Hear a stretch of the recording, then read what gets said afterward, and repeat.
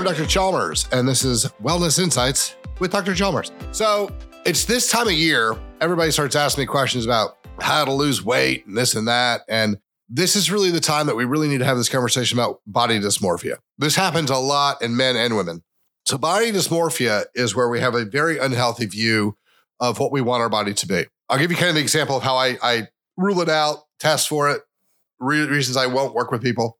I think this will give you kind of an idea. So, and this happens, again, not to be totally sexist, but this happens more often with women than it does with men. So I'll say, all right, let's say that I have a magic wand and you're going to go through the internet and you're going to pick out the best hair, the best face, the best cheekbones, the best shoulders, arms, boobs, butt, legs, the very best, in your opinion, from everyone on the internet. And I'm going to wave my wand and you're going to have all of those things. You're going to look the exact way you always wanted and you're going to be healthy, but you're going to weigh 200 pounds. Are you okay with that? And the answer to that is yes, I'm totally cool with that. That's fine. If you say, no, I don't want to weigh 200 pounds. That's, even though I just told you you're healthy, you look exactly the way you want to.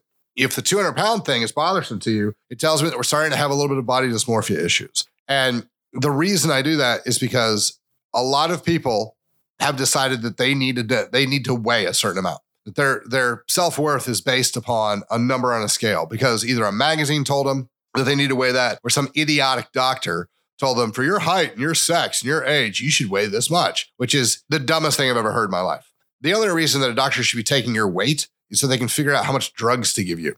And even then it's mostly accurate. So when we start talking about this, it's one of those things where sometimes it's never enough. So outside of the weight thing, we'll see people who, with surgery, we see this with plastic surgery a lot. Someone will go and say, I hate my nose. I got to get my nose done. I've always hated my nose. That's the only thing about me that's bothersome. Everything else is fine, but my nose, can't stand my nose. So they go and they get their nose done. Did a good job. They come out and they're like, I like my nose, but now that my nose is done, my boobs are too small. My butt's too big. My left pinky toe is whatever it is. And so they keep having to have things done because the real issue is that whatever's inside them isn't where it needs to be. Their personal self-worth, the thing that's inside their psychological health isn't where it needs to be. That's an issue. Now, there are definitely things that we all want to change about ourselves, and there's nothing wrong with that. In fact, if you go into something and you decide that you want a breast augmentation, you want your nose done, or any of the things your left pinky toe does have an issue, whatever it is. All right, fine. I'm not saying you shouldn't get those things done. I'm not saying you're a bad person if you get those things done. What I'm saying is that if you constantly find something terribly, terribly wrong with your body, and you try to tell yourself the reason that people don't like you, the reason you didn't get that raise, the reason why you haven't gotten further in life than you are today is because of something with your body, we might want to think about what's going on body dysmorphia wise. I know a lot of bodybuilders who are gigantic, much bigger than me, and they tell themselves they're not big enough. Well, I'm failing because I don't have 26-inch arms. I'm not where I need to be. If I could only be a little bit bigger, then I would be a success. That's the mark. I have to be the biggest there is. I'm not good enough the way I am. I have to be bigger. I have to be stronger. I have to be whatever. That's problematic. Everybody's been talking about for the longest time that the way that these women look on magazines is creating a lot of body dysmorphia in women. And it is. I'm not arguing that point at all. It 100% is. And it is a terrible, terrible shame that we're using so much Photoshop and we're trying to tell women that this is what beauty is. And then you actually meet the model the picture was taken of, and you're like, you look nothing like this. You're 4 inches shorter, you've got cellulite, and you're a totally different skin tone. And they're like, yeah, but that's what the computer does. Well, the same thing happens to guys. There's a lot of these guys who are on this muscle fitness magazines that were in movies and things like that, that were totally Photoshopped, CGI, the whole thing. And we're teaching our children that, this is possible. Not just that this is what should be, that this is even possible. It's funny because if you read the stories, and I wasn't on set, so I don't know if this is true, but this definitely sounds plausible. I 100% believe this could have happened. That during some of the scenes for the Avengers movies where Chris Hemsworth had to have his shirt off, that he ended up in the hospital on multiple days because the things they had to do to make him look like that, the severe dehydration, the things that you have to do in order to get that lean and show that much striation are unbelievably unhealthy. So, and some of those things is just, slap an IV on him, have him drink a bunch of, electrolytes and a bunch of water and they'll be fine. And other times it's, no, we pushed 10 seconds longer than we should have filming. And he's in the hospital. We got to get him oxygen. We got to get him all sorts of different, nutrients. We got to give him multiple IVs. or he'll have a heart attack and die. That's a thing. I'm not exaggerating. That is a 100% thing. If you lose too much electrolytes, you become hyponatremic and you will have a heart attack and you will die. And this happens more often than not. When you become hyponatremic, you die. So, if you read some of the interviews and you watch some of the interviews with, I always forget his name. He was Superman. He's The Witcher. Henry Cavill. If you read some of his stuff, there were a couple of times making The Witcher where he had to have his shirt off, and he talked about how much he hated it. And here's the other thing I want to preface this statement with. Henry Cavill is the epitome of a mesomorph. They asked him in another interview what he had to do to stay so lean, and he was just like, nothing. He's like, I eat whatever I want. I drink whatever I want. I'm totally, this is just who I am. Even that guy, even the guy who is genetically a marvel and can, looks really, really good normally, in order to get the shots that they wanted to make him look the way they wanted him to look, he talks about how he had to dehydrate for days, couldn't have any water the day before, had to eat something very specific, was in a hot room to sweat everything out so that he would look the way he was supposed to look, and how miserable they were, and how, exhausted, and how the headaches, and how all the terrible things. And that's a problem. It makes for a really cool show, and it makes for a really cool hero that you're trying to portray. But the problem is that everyone in life wants to imitate art. And so they're going to take the drugs, they're going to do the things, they're going to try to move in that position. And I think if people understood, hey, by the way, this isn't how Henry Cavill actually looks on a regular basis. This isn't how Chris Hemsworth actually looks on a regular basis, guys. This is a tremendous amount of work for literally an hour or a day. And then it's back to the hospital to recover. Don't expect you to just be able to look like this when you wake up every morning. That's not a possible thing. So that I think is a problem. I know a lot of these guys who are on covers of books. I have friends who are professional male models and professional female models. I work with these guys professionally. A lot of this, they look really good in real life, and their stuff is still touched up with Photoshop.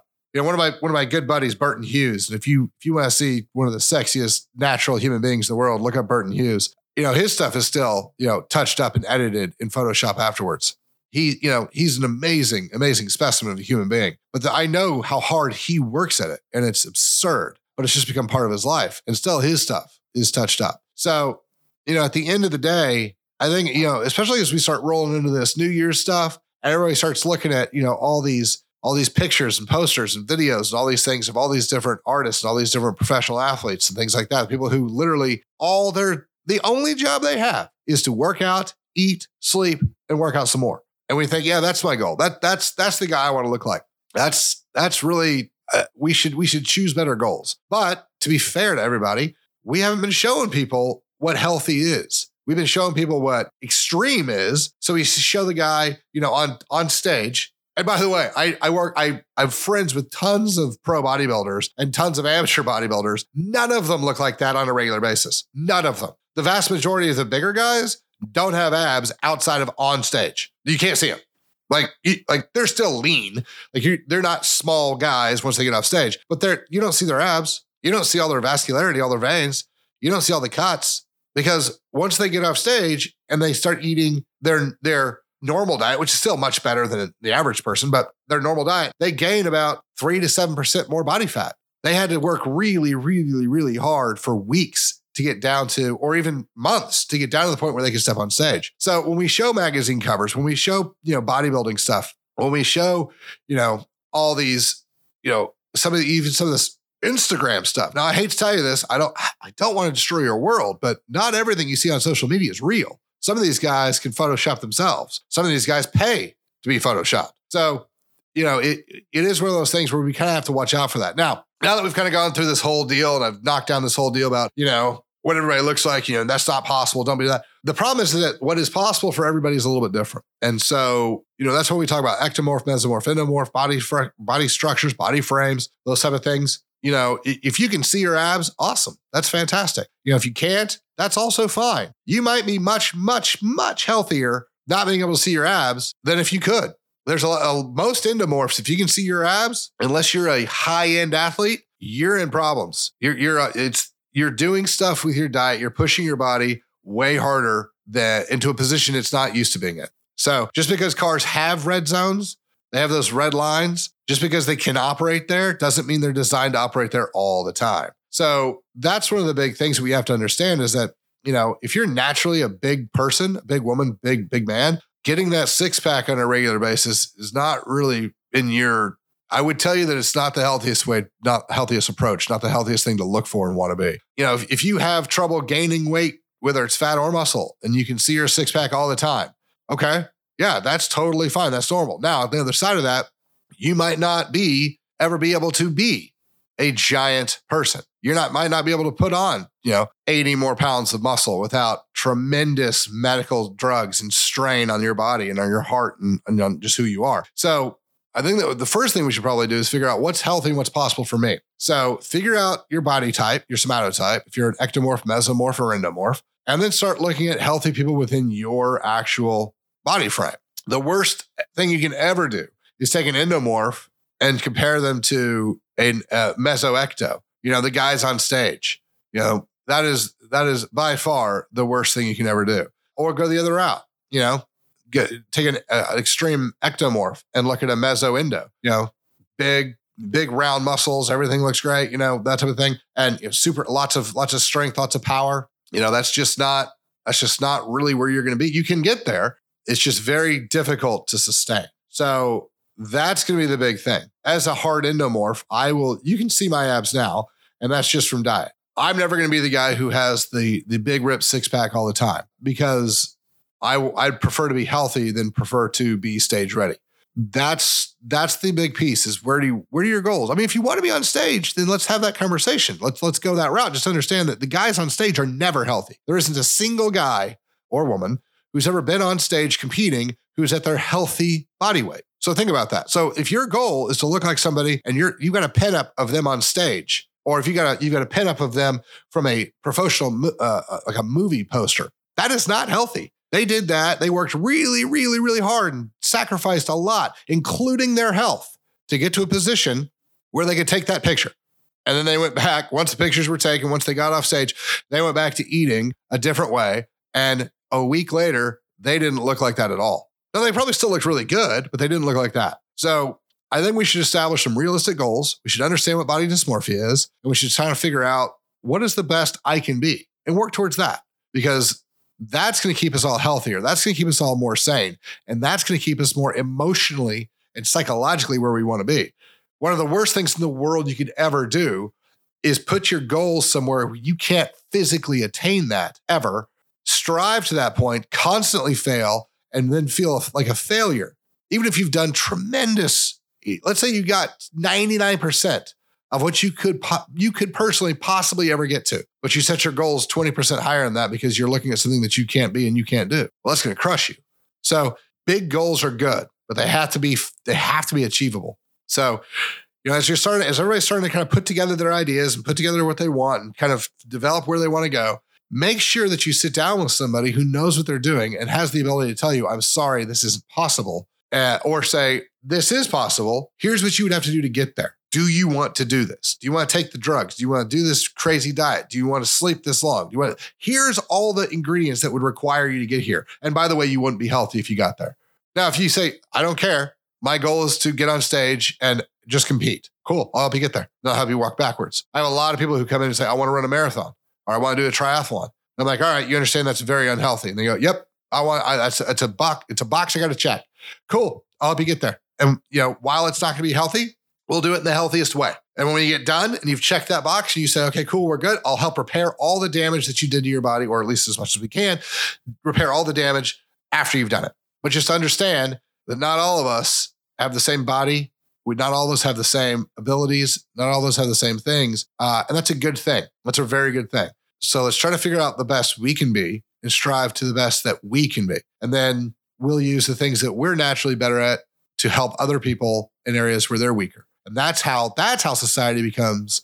That's why we all have these ups and downs. Because the places where I'm weak, I find somebody who's strong in those areas and we work together. Because I'm going to be strong in areas over here where they're weak. And so I can help them, they can help me. That's how we're supposed to work together. That's why we're all not supposed to be equal. If we were all equal, we would all die out.